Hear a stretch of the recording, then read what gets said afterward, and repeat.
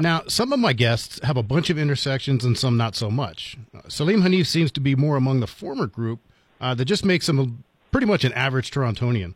I met Saleem in July in Las Vegas, where we both attended the Association of Boxing Commission's annual convention, where we geeked out for about 5 days along with everybody else who is heavily involved in the regulatory side of combat sports.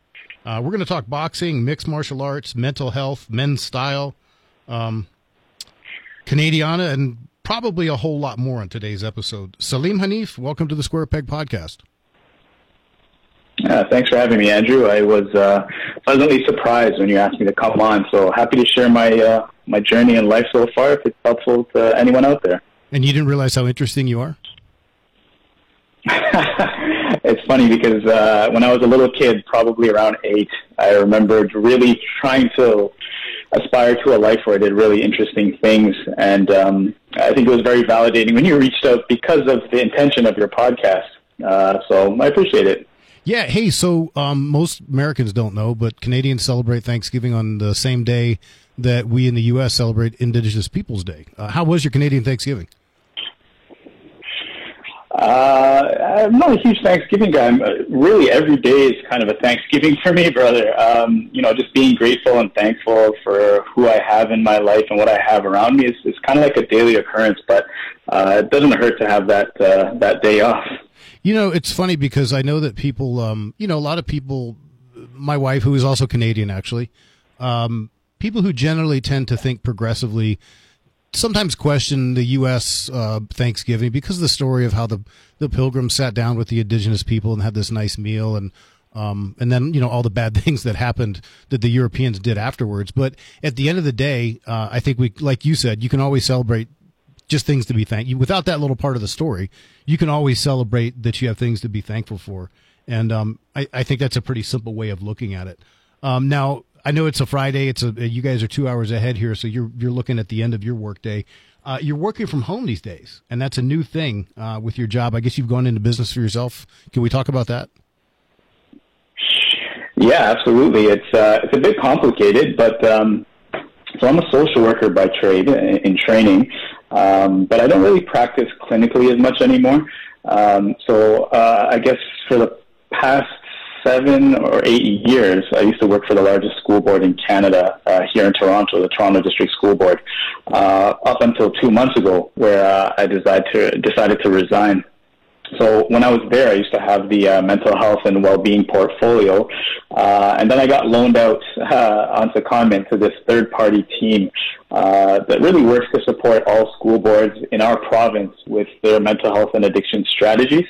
So our province would be like statewide for Americans, but so I was seconded there for just about when the pandemic happened, and just before the summer started, my school board kind of just said, hey, it's time to either return or resign, because I was in a unionized environment and so forth, and so certain rules I got to follow and so forth. I couldn't get loaned out for more than 3 years, that kind of thing.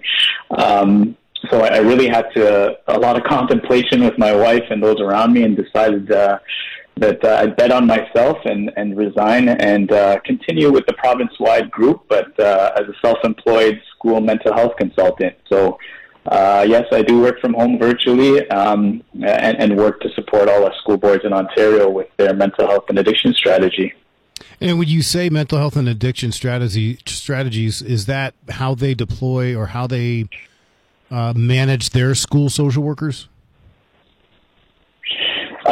Yeah, that's definitely part of it. So when we talk about the mental health and addiction strategies, it really touches on like all aspects of education, right? So there's many connections to the curriculum that would deal with mental health and addictions. There are many aspects of health and physical education, and of course it also connects to what many boards would call like support services. So your school social workers, your psychologists, speech and language pathologists, child and youth counselors, child and youth workers, and folks of that nature who help in different ways. So when we talk about strategy, we're really talking about like the system level way that boards envision their support and how they can best set up all the staff who are offering that support for success.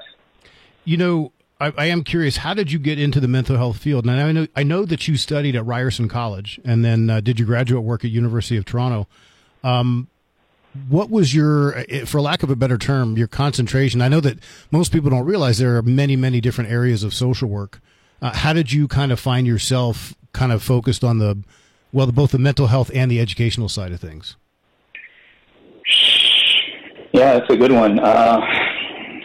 Ryerson University is now called Toronto Metropolitan University, but I started there in the early 2000s. And so when I was going through school, I wanted to be a vet. I wanted to be a veterinarian. I wanted to work with animals, actually. But I wasn't great at math, and I really sucked at science. And you needed those things to move forward in that field. Yes, you do. Yeah, that's what I was told. So kind of like my interest and my aptitude didn't really connect on that one. And so it really made me kind of question and take a deeper look at like, hey, what do I want to do with my life? I took a look back at things, and I saw really good marks in things like law, family studies, sociology, society. And so it took me to a place where I was like, you know what, I think I want to help people. I think I want to be that guy that I didn't have at school in terms of like that guidance counselor. And so in some ways I followed my dad's footsteps because he was also a social worker, and I decided to apply for social work, and it was the best academic decision I ever made, because as a social worker, like you said, I worked specifically in education because I had those experiences and I wanted to kind of help other young people not have those experiences or have better experiences. But when you graduate as a social worker, when you graduate from a social work program, you become a social worker. So it's a professional degree, whereas some other endeavors, like psychology, for instance, I'm not trying to pick on them or anything, but like when you graduate with your psychology degree, you don't automatically become a psychologist. You have to do more schooling, right? So I found that to be quite interesting, and that I'd be like work ready right after I graduated. But of course, I ended up doing one more year to do my master's of social work at the University of Toronto, and kind of been carrying on since then. You know, you touched on something that I was going to get to here pretty quickly. You're not a first-generation social worker, and you are what I'll call an ethnic male in a field where most social workers are female. And I think anywhere else you'd be a square peg in a very similar way that I'm a square peg in my field. I got several, intersections, any one of which would make me a bit of a minority in the field of law enforcement. But Toronto is about as culturally diverse as a city can get. Can you talk a little bit about following your father's footsteps to some degree, and maybe a little bit background on kind of where your family lineage is from? And I know we talked about this, and your name might throw people off a little bit, but can you just talk a little bit about kind of your family background and where your family came from, and what it's like being not only an ethnic and or racial minority, but a male in a field dominated pretty much by women? Yeah, no, absolutely. You have it bang on. That's like 7 questions in one, so I'll try and grab them one at a time. I'm sorry about that. No, it's okay. Yeah, no worries. But I guess I'll start from the beginning, I guess, in some sense. So my family emigrated to Canada in the early 70s. I think it was 1971, from Guyana in South America. So it's an interesting spot because Guyana, culturally, they're a colonized nation, but culturally they take a lot from the Caribbean, but geographically they're not in the Caribbean, they're in South America. So a lot of Caribbeans wouldn't consider Guyanese as being Caribbean, and a lot of South Americans wouldn't consider Guyanese as being South American. And then you come to Canada, and it's kind of like, well, you're definitely not Canadian. So, and then our descendants are from India, and so like people who are directly from India nowadays wouldn't consider Guyanese people as Indian. So like you're in this like weird Bermuda Triangle of like, who are we? Who am I? As if there weren't enough intersections with just who you are in Canada, right? That's correct. So, you end up finding your way. And the one benefit, and I see this with my wife's family. My wife's family is from Pakistan. And so the language barrier and language in general is huge in this regard, right? So as a colonized nation, my parents came to Canada speaking English. So that made it a lot easier to navigate as part of a colonized nation that spoke English, to be able to navigate in Canada by being able to speak English. And I see the difference in my wife's family, who didn't have that English as well as my parents did when they first came, and what that meant for their migration experience. But my parents were both educators in their lives, both social justice activists. The reason why we came to Canada actually was primarily because my grandfather was an outspoken social justice advocate, and so we had to kind of hightail it out of there before things got worse. But my dad has this thirst for knowledge that still at his age is unquenched, and he was a professor at the end of his career, and he continues to be a social justice advocate. And when he came to Canada, he kept studying and he kept growing, even though he had a lot of background. And he ended up being a social worker, and he worked for the Human Rights Commission. He worked in the Ontario government for 30-something years and doing social policy. And I remember we have this thing here called Take Your Kids to Work Day. I think it's in grade 10 or maybe it's grade 11, but it's sometime around November. And I remember going to his job and finding it so incredibly boring. It was so boring to me, right? It was just a lot of paperwork, a lot of meetings. But it's not until recently that I appreciate how much impact that a role like that has, now that I find myself in this type of role where you kind of have a huge scope of a province, and leadership and influence is something that's very impactful depending on what you're doing. So I guess to answer one of your questions, that's kind of how my family found its way here, and following my dad's footsteps, kind of unintentionally, and then realizing it is kind of what I was built to do, to be a helper, because I know in Canada, at least, the term social worker and the history of social workers in Canada is not a great one, from child protection to the way social workers were involved in child protection or in education, in residential schools, things like that. It's kind of hard for me to call myself a social worker sometimes, but I consider myself a helper. I try to help where I can, and being in this type of position where we deal a lot with strategy and policy and things of that nature, I'm glad I can bring my perspective to the forefront. You mentioned something that I had never even thought of, and I've never heard anybody suggest that social workers would ever be looked upon negatively. But for my listeners who aren't familiar, I'm sure this went on in the U.S., but I know that just recently there's been kind of a reawakening and kind of a what's the word I'm looking for? People kind of looking at oneself in the mirror, if a nation can do that, with regard to the residential schools that, in the United States, people use the word Native American or Indian or Indigenous. In Canada, use the term First Nations. And there were residential schools that basically tried to force assimilation, force the First Nation children to assimilate and teach them to be white. And I just think that's really interesting that you associated that. Is that something that you have felt, or have you picked up on that from other people? I would say it's a bit of both, but it's a lot of our work, whether you want to call it the reawakening or revitalization or just an understanding of our history, right?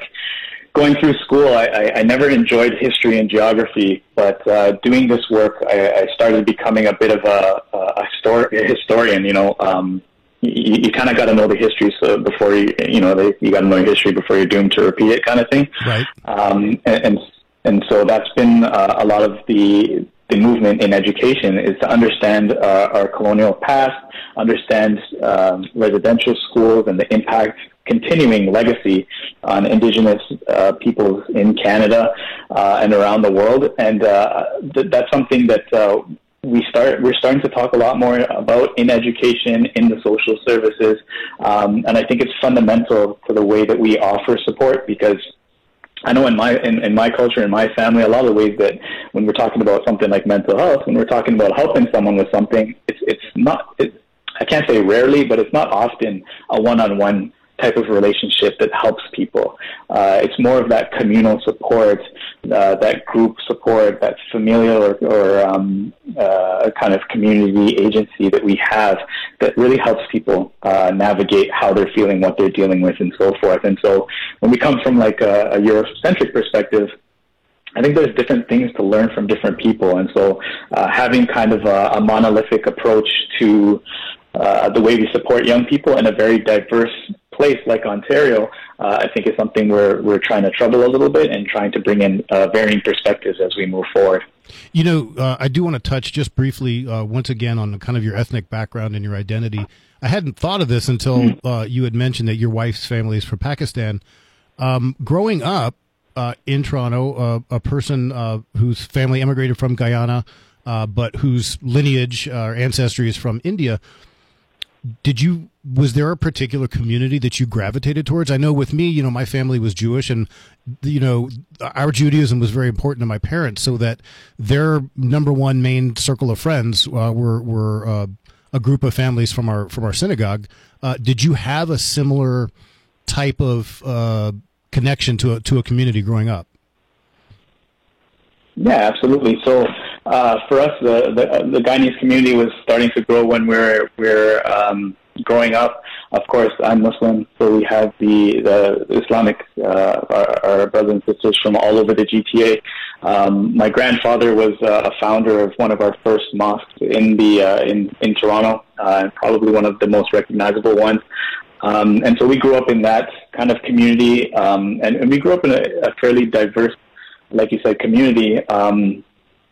Toronto has people from all over the world, and so we really grew up with a great perspective on a number of people. So I know, when you had asked, like, do you find yourself as like a square peg in your work? Like, in many ways, a lot of who I am is like the polar opposite of the majority of people I work with.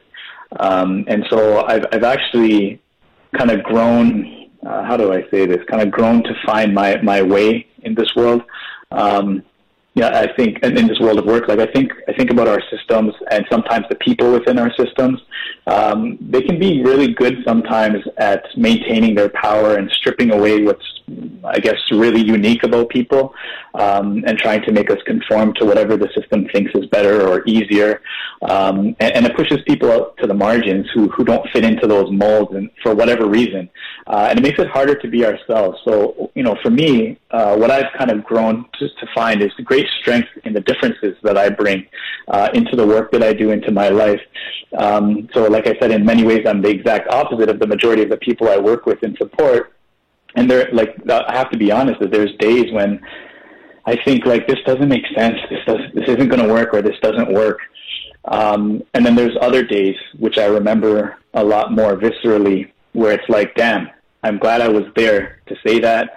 I'm glad I was there to provide that insight to help this move along, because, even if we think of something like male mental health, I'm the only male social worker on a team of about 50 who helps support provincial or statewide group that's meant to support the mental health and addiction strategies of 72 school districts.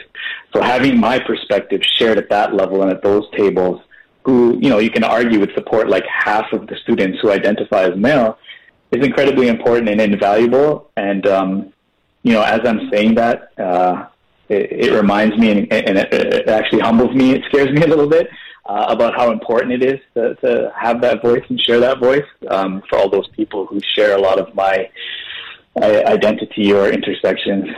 Talking about being all of your different intersections and what you bring to your field, it seems to me almost like a perfect storm. I mean, you don't hear it as much. It seems like, I'm old enough, I'm about to be 50 years old. I remember in the 90s, the terms like affirmative action and diversity and ebonics, the three words that you heard all the time when people talked about social issues. You don't hear the word diversity too much anymore. But when you're talking about a city like Toronto and the larger, the province of Ontario, both extremely diverse culturally, and you're in a field where diversity is valued. I mean, let's face it, social work is I would say the vast majority of people who are in social work are people with progressive ideology who do value diversity.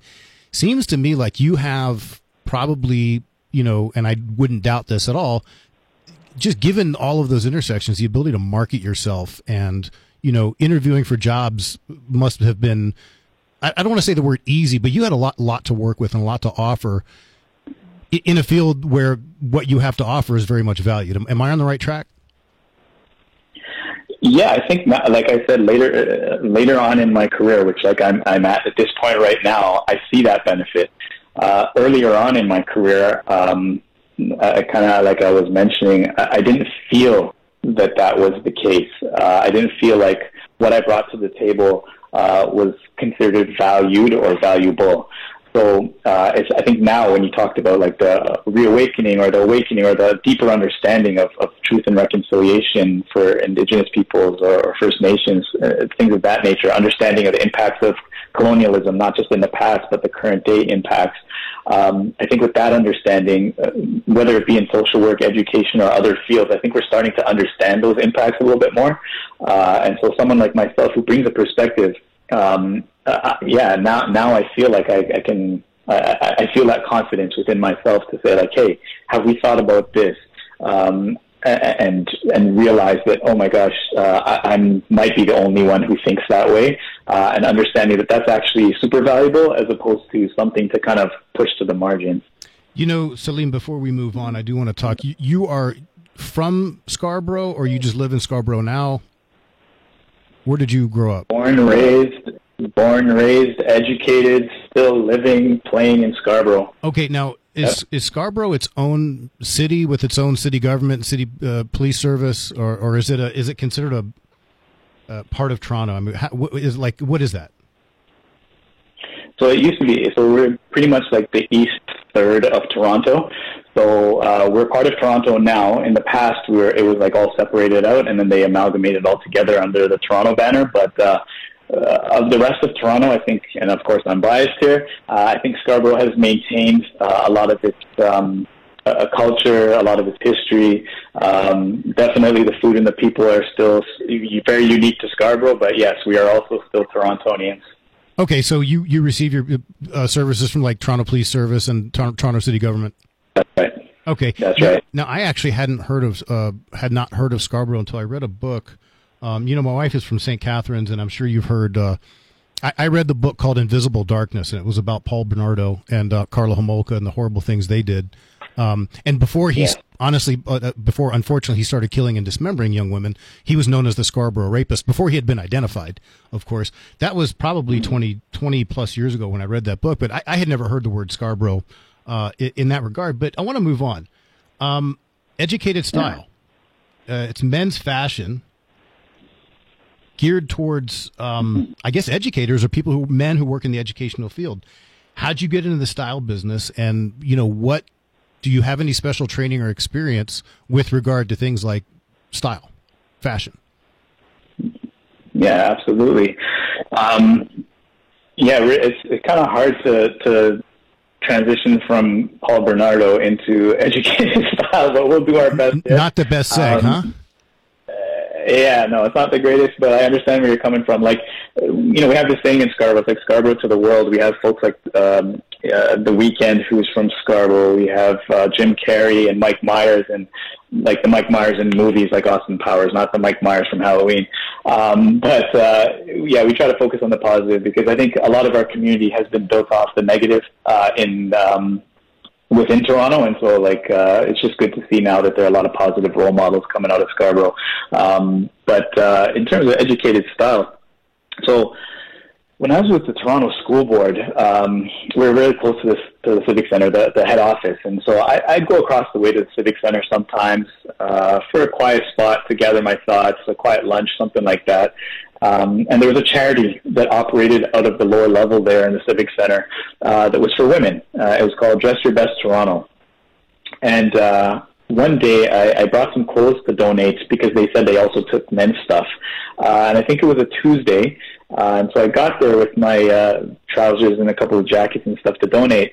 And I saw a bunch of guys there trying on clothing. So I was kind of like, whoa, wait, this doesn't make sense, really. Like, I understand you take guys' clothing to donate, but this is like a women's only kind of thing. But they said, no, on Tuesdays it's open to men, and we do collect men's items.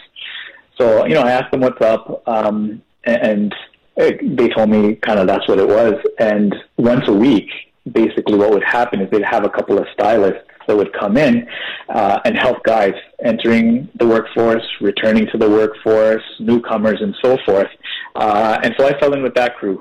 They took me on just out of interest, and so I learned and trained under them for a couple of years.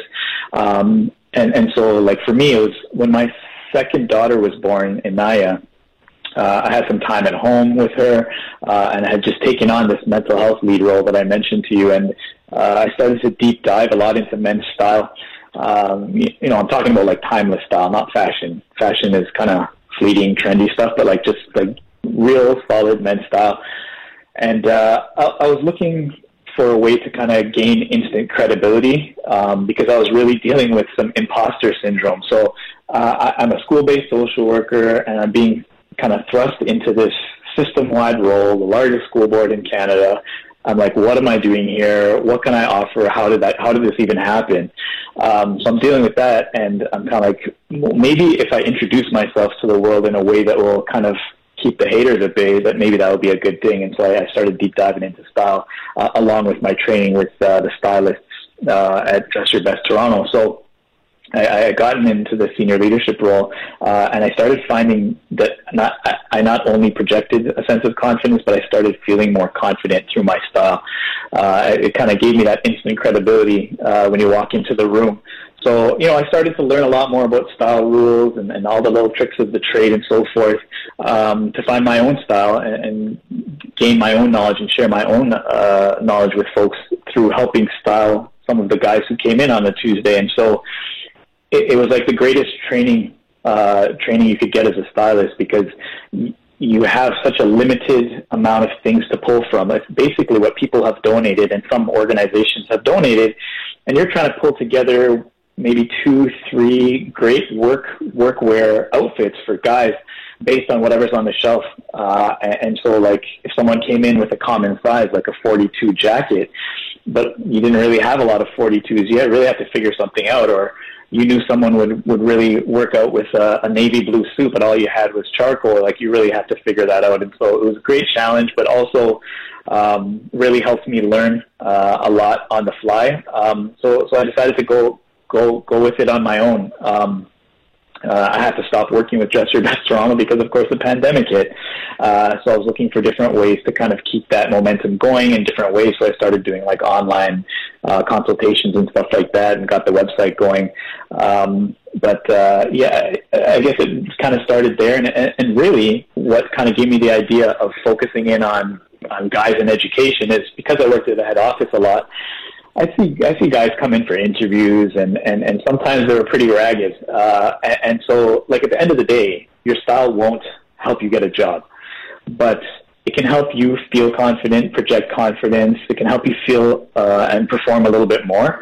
So the intention was whenever we're working with guys who work in education to increase their style for things like job interviews and stuff like that, it's not to help them get the job.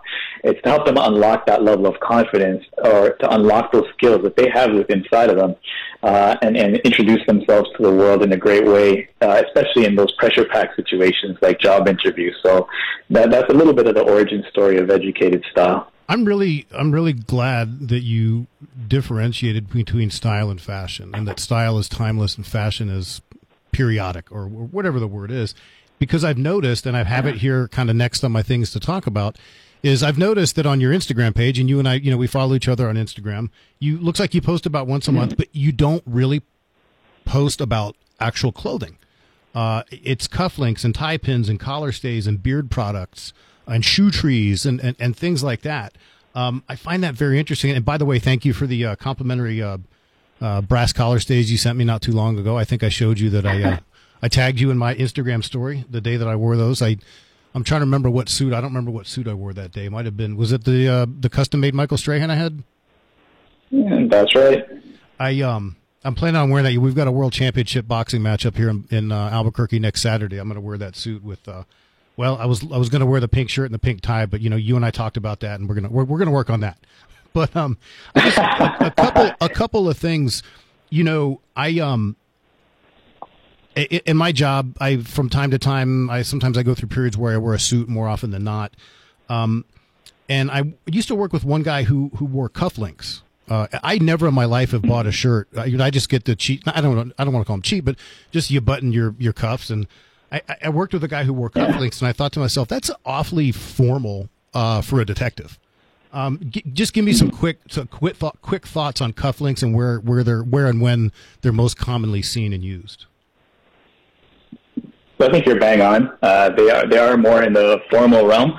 Cufflinks, they're a little tough to kind of pull off when you're not wearing a jacket, in my opinion. And again, it's just one opinion, doesn't mean that it's gospel truth. But cufflinks I think are best worn when you're wearing a jacket most of the time, and in super formal situations. Like, you wouldn't necessarily wear cufflinks without a tie. I think that's one of the things on cufflinks, I'd say. So some people, it really fits their style.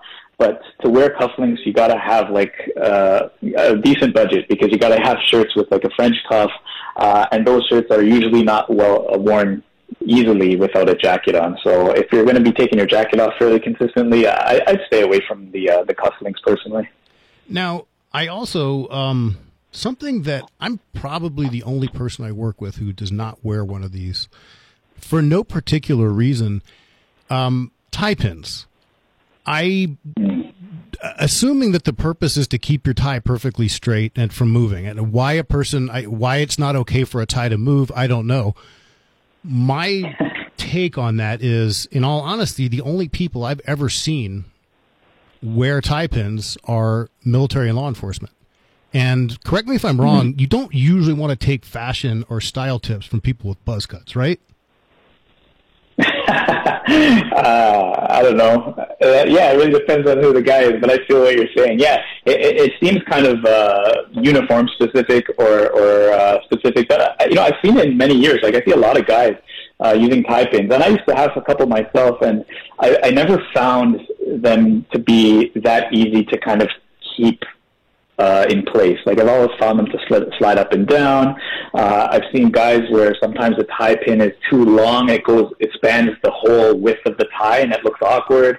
And it doesn't actually always do its job unless you have one with like a good clamp. But then sometimes it can damage the tie. So I've always been a proponent of the tie stay, the kind of thing that goes behind your tie and keeps it kind of in the middle of your torso.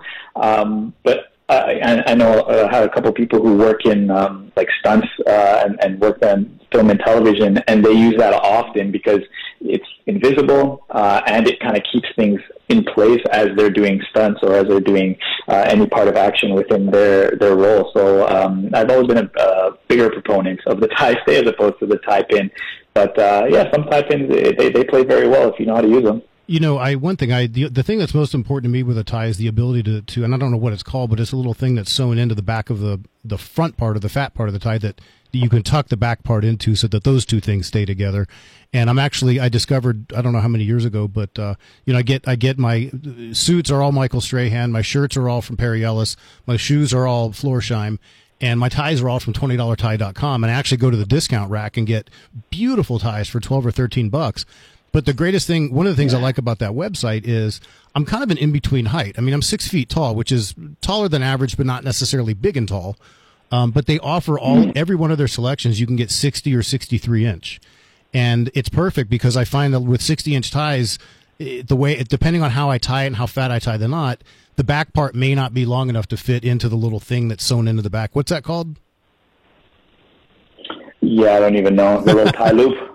But whatever, a 63-inch tie, both sides are long enough, and it's long enough in the back for me to tuck in. I do want to move on. What is your opinion? Do you think pleated slacks are making a comeback?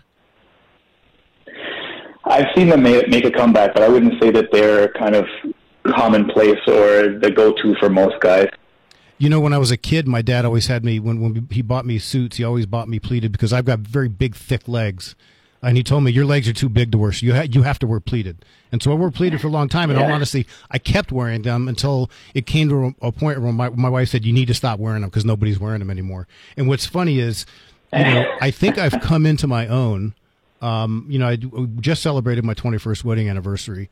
Congrats. I've come into my own fashion-wise, but I know that years ago, were it not for my wife, I would really dress like a dad. I mean, you would see me in jorts, with calf high white, athletic socks and white New Balance sneakers and a damn, Old Navy t-shirt with American flag on it. I'm very glad for that. But I do want to move on. MMA judging. So before you go from there, you know what? A lot of the referrals that I've got for educated style have come through wives or girlfriends for that very reason. like all these things we talked about, a lot of it's just about the details, right? Many guys could have great physiques or what have you, but it gets lost in ill-fitting or uncomplimentary clothing, right? So, a little trip to the tailor from time to time, the attention to the small details is really all I'm saying and all I help people with. All those little style details are really what can kind of have maximum impact, but minimum amounts of work, right? So, like you talked about, the collar stays, the tie stay, all of those things. Even just hemming the bottom of your pants so you don't have like a pool of fabric at your ankles, especially for shorter guys, right? Like that just makes you look shorter, right? So like little things like that can really help your style exponentially, and they don't take a lot of effort. It's not surprising at all that you said that the wives and the girlfriends are ones that send their husbands there. Yeah. I mean, one last thing on fashion before we do move on.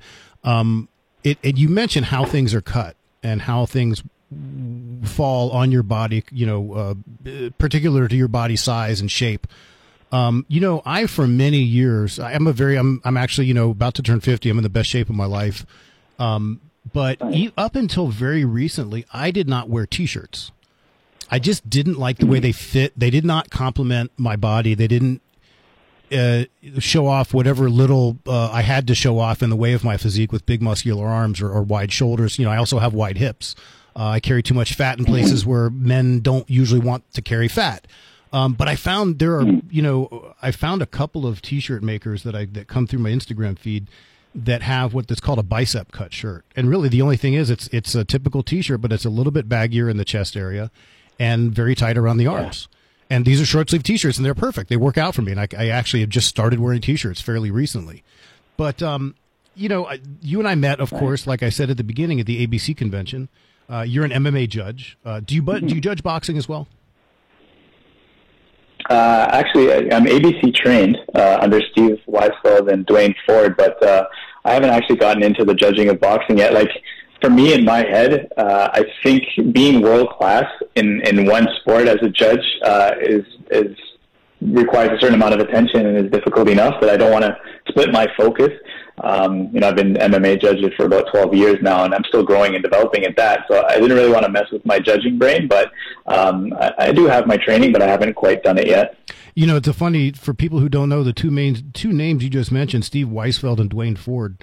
Steve Weisfeld actually did the most recent ABC training we had here in New Mexico, and he is one of the probably top 5 boxing judges in the world. If you watch a Canelo fight, if you watch Tyson Fury, if you watch a world championship fight, especially in a marquee division with a big name, there's a good chance that Steve Weisfeld is one of the judges. Now, Dwayne Ford, of course, is probably pushing 80. He did most of his judging in the 80s and 90s, I believe, but he's involved more in administration and very high up in the ABC. But how did you get into MMA judging? Yeah, and just to tag off of that, Steve, I worked with Steve last Saturday. He comes to Ontario every once in a while, and so like that, this is the guy. If you ever get a chance to connect with him at any of the conferences or trainings and stuff in boxing judging right now, that can share the information, that can help you answer all of your questions you ever wanted to know about judging in boxing. But for me, as a judge in another discipline in MMA, I've still learned a ton from him, and it's not so much about the sport necessarily, but I've learned a lot from him in terms of preparation specifically, and how you prepare your body and mind for judging. And so no matter what sport you may judge in, what combat sport you're involved in, Steve's that guy. You want to go to Steve. But it's interesting you mentioned getting your body and your mind ready for judging, because I too, I've attended several. I went to both the boxing judging and MMA judging trainings at the ABC conference this year, and I've gone to both of those actually back in 2017. Jaron Villau, a fellow Canadian, former UFC referee, taught the MMA judging portion. And one thing that really it requires your attention.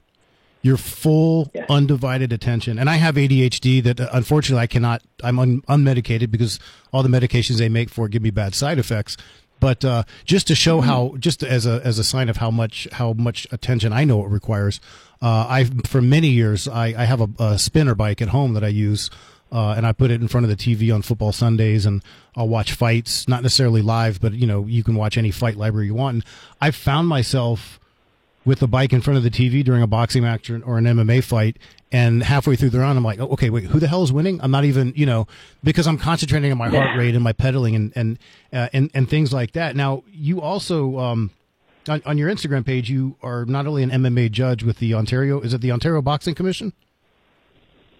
Yeah. So it's interesting you mentioned Jaron as well, because I got command certified under the godfather of MMA officiating himself, Big John McCarthy, and Jaron Bilal as well. So they led that training 12 plus years ago. So that's how I began my career. The Ontario Athletic Commission is my home commission, and where I do most of my work as an MMA judge at this time. You also mentioned something in your bio or in your professional resume, a commission delegate. What is that? Yeah, so that's the boxing side. So you had asked about boxing, right? So basically, in our jurisdiction, we have a commissioner. So the commissioner is like the top of the heap and the one who rolls with all the who holds all the responsibility for all the contests that happen in Ontario. And so some people refer to that as the executive officer. For us, we call it the commissioner. And so at boxing events, the commissioners, at both boxing and MMA, but I work at boxing events as a delegate. The delegate basically really kind of helps with the pre and post weigh-in, all the paperwork associated with that, the post-bout medicals, in collaboration with the doctor, and helps athletes and their corners get paid, all that kind of stuff. So it's kind of an administrative position, and it's come after many years of kind of being an inspector and timekeeper, scorekeeper, all of those different roles, and it kind of culminated in being in this kind of right-hand role with the commissioner for boxing events. I'm glad you explained that, because one of the things I did, for my listeners, they've heard me talk about it, and I think, you and I talked about it when we met. I was a deputy inspector here in New Mexico since 2014, where basically you check the fighters in, make sure they don't have anything, they can't have caffeine, they can't have any lotions with perfume or certain things they can't have in the locker room. We have to know the rules on hand wrapping and inspect the gloves and sign off on the gloves and the hand wraps and blah, blah, blah. Yeah. But a year ago, I was appointed by our governor to be a commissioner, and I'm learning that a lot of different states and different jurisdictions have different names for things. Like, the inspector is pretty much universal. Here we call it a deputy inspector. What you just described as a commission delegate would be an event coordinator here in New Mexico. And the person that you're calling the commissioner in Ontario is the executive director here in New Mexico, who's actually the only full-time state employee who's involved in the athletic commission. And then there are people like me who are commissioners, and there are 4 of us on the board, and we're the ones who have to vote to approve event permits and promoters' licenses and hear complaints. And I was just made the chairman of the rules committee. We haven't rewritten our rules or revised our rules in over 20 years. So it's more administrative stuff like that. But I'm glad you explained that to me. Now, you said you recently traveled to California and you worked with who I just learned, again, I'm still kind of new to this end of things, this administrative side of things, Andy Foster, who is pretty universally recognized as the most influential person in combat sports. Talk about going out to California and working with Andy. Yeah, that was kind of a surreal kind of bucket list moment for me in my career to date. Really a huge kind of privilege being able to get with the ability to work with the California State Athletic Commission. We're out there for, it was at the Bellator 293, I believe. But like you said it, right? Like Andy and the team there, and I'm not trying to blow smoke or anything like that, because I really believe this, but they're leading the world of combat sports in many ways, from the pension program that they have for boxers and now MMA athletes as well, the professional development that they lead for officials, not just in California, but for North America, the volume of shows that they do and the data that they collect in that regard. It's really helping make combat sports better, and it doesn't hurt to have such an influential and engaging leader like Andy. So getting to work Bellator 293 in California, that was an incredible opportunity to be able to connect with some of those people you see on TV and they may have talked to through text or something like that, getting to learn with them on the fly, getting to judge with them, and to now be able to call them colleagues and still be in contact with them. It's an incredible privilege, and maybe something we can run back in the future. It's funny you mentioned getting an opportunity to work with and interact with people that you've seen on television, because I think you and I both had that experience, excuse me, at the ABC convention, where there are literally people that we saw people all week that, there are certain boxing referees whose names I didn't really know, but I'd seen them for years and years and years. I mean, Lawrence Cole was there all week, and I'd seen him, referee many fights. And, Herb Dean was there, and the English guy, I can't even think of his name right now. He works everything. He's got Mark Goddard was there. I mean, it is amazing, and it's funny because that was my first interaction with Andy, and we got to eat lunch with him one day. And for people who don't know, Andy's about 6'2",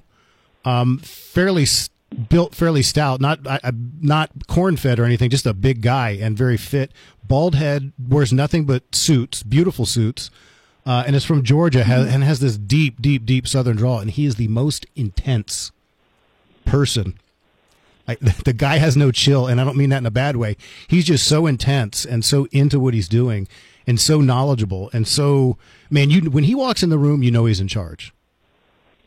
No question. Yeah, he has an incredible presence. There's an incredible presence there that, kind of speaks to the leadership that he's had in combat sports and MMA across the world and globally. And he may not, accept that in face-to-face, but I believe that to be true. And I think there's only more to come on that front for sure. Well, who knows where he's going to end up. But, we were talking about boxing judging. I want to talk, for my listeners, I'm going to put you on the spot here a little bit. But we hear this before at least at the very beginning of every telecast, every UFC and Bellator telecast. For my listeners, what is the judging criteria for mixed martial arts? So we primarily look at effective striking and effective grappling, right? There are other parts of the criteria where we look at like fighting area control or effective aggressiveness, but primarily when we're talking about judging an MMA fight, we're talking about effective striking and effective grappling. Now, to take it a step further, something that we did not see probably for the first 20 years of mixed martial arts, now we're in year 30 now, we didn't see 10-8 rounds. In boxing, it's easy. You score a knockdown, you're pretty much won that round 10-8, unless you get knocked down yourself, and of course that goes back to 10-10, and you score the rest of the round. The 10-8, give me the criteria for a 10-8 round. Yeah, so the 10-8 in MMA, we're really looking at the evolution of judging within the sport, right? Like you said, it's been just about 30 years, and I think it was I'm trying to remember exactly which event it was. I think it was UFC 7.5 or something. The event before had a lot of time limit draws or something of that nature, and they decided that the next event they'd have judges. And if you pull it up somewhere online, there's pictures of the judges. I think they're kind of all seated beside each other, and they had these paper plate looking kind of things, and they would just kind of write the name of who they thought won, and they kind of hold it up. I remember that. We've evolved. We've evolved since then a little bit, right? And so the 10-8 would be a part of that evolution, where we're really looking at what we've called the 3Ds of dominance, duration, and damage. And so there's a couple nuances there that we could kind of go into in terms of damage, impact. It's kind of just terminology, but we're really talking about damage. And then duration and dominance being key components of that. Were you looking to kind of define it or just kind of mention them? I just wanted to kind of mention it because I want to move into this next thing. I do want to add just one little thing. And because I'm someone who takes copious notes, and I still have the notes at my house that I took during the MMA judging training that we were at. For the 10-8 round, sure. There's obviously, like you mentioned, effective striking, effective grappling, and effective cage control. But for a 10-8 round, they add when you win by a large margin and you have at least 2 out of the 3 damage, domination, and duration. Shall be, not can be, but shall be a 10-8 round. I bring this up because last week's UFC event in Abu Dhabi, which was very interesting, the co-main event comes out Chimaev and Kamaru Usman. The first round, have you had an opportunity to see that yet? I know we talked about it. You were going to... Yeah, I did see it. I did. Okay, so for our listeners, you had basically a few striking exchanges at the beginning. Chimaev got a takedown, kind of held Usman on the ground in the area of the edge of the cage, and had top position for about 4.5 minutes of a 5-minute round. Landed some strikes, some good strikes to the head, and had a few very solid submission attempts with will look more like a face crank than the neck crank, but attempts at a rear naked choke. So setting the stage for the listeners, was there any doubt in your mind at the end of that round what the score was? So for me, I don't like to comment on events or fights that I wasn't live for, but I can share my thoughts based on like the view off of the broadcast, perhaps, and I did score it at 10-8 from what I saw, according to the criteria that we judge from, right? So if you look at domination, for instance, of the positions in the round, right? So domination, so we have to remember, domination includes the lack of offense or the opponent continually having to defend, right? So for almost the entire round, which would be duration, we have domination by Chimaev. We have almost the entire round, which is duration. Domination from, he had his back, he had his hook in, I think, like 30 seconds in, and then he had pretty much his back for the rest of the round. Throwing strikes, attempting submissions, with enough damage for me to consider it a 10-8. And I think, for a round like this, it's a good opportunity to kind of look at the criteria, so I appreciate that opportunity. People may have been focusing in only on damage, so I can understand where if you focus only on damage, that you might be like, hey, how is that a 10-8? But there were other aspects of that round, as I mentioned, in terms of the duration and the domination of the positions, the striking and the submission attempts that Chimaev engaged in that made it a 10-8. So I think I haven't seen the stats, but if I had to hazard a guess, I'd say that Chimaev had significantly more than Usman, if any, in terms of strikes. MMA is an offensive sport, and this is a fight. So Usman brought next to nothing in terms of offense, and Chimaev had the dominant positions. Like, there's a difference between being in guard and having someone back mounted or having their back. That's a significantly more dominant position than being in someone's guard to have their back. He had just enough damage for me to go 10-8, and I will say that all three judges in that round went 10-8, and you don't always see that with 10-8s. So, not being there live, although it's on my bucket list, I trust my colleagues who submitted those cards, and not just because I agreed with them or they agreed with me, but because it was the right score to give based on the criteria that we have. And I should go back and apologize to you for framing the question the way I did, because I know that it's not something you don't do to comment on the scores of events you didn't witness live and to call into question or to ask if you agreed with judges. I really should have framed that differently. But the reason I bring it up is because while I'm not a certified judge, nor have I ever been, I've been to plenty of trainings. I am a commissioner. I'm on the rules committee. I know all the rules. I know the scoring criteria. What was interesting about, as soon as that round ended, I knew it should be a 10-8 round based on the scoring criteria. He won by a large margin using effective striking, grappling, and cage control. And he had at least 2 out of the 3. He had domination and duration. Now I leave out damage at first for the following reason.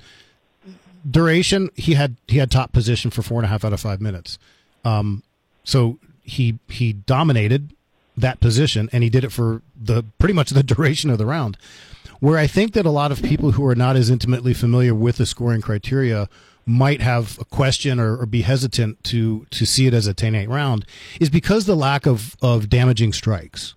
When you have somebody's back and you're striking at their head or their body, it's kind of hard to see whether or not there's any damage. If you're dominating the striking on your feet, or if you do have somebody mounted, you can see their head snapping back from the standing position when they get hit. You can see blows a lot better when somebody's lying on their back, and you can see their face start to swell up, or you can see the cuts. And I just thought it was something that was, I listened to the Weighing In podcast with Big John McCarthy and Josh Thompson, comes out usually on Sunday mornings and Thursday afternoons. And they spent a lot of time talking about the scoring on that. And John, who, as I mentioned to you, I would kill to get him on my podcast. He pretty much wrote the unified rules, and he's been involved in not only writing, 25 years ago when they started to write unified rules, but on the revisions over the last 25 years. And he gave a really good breakdown. I just wanted to make sure and touch on that. We're kind of running out of time.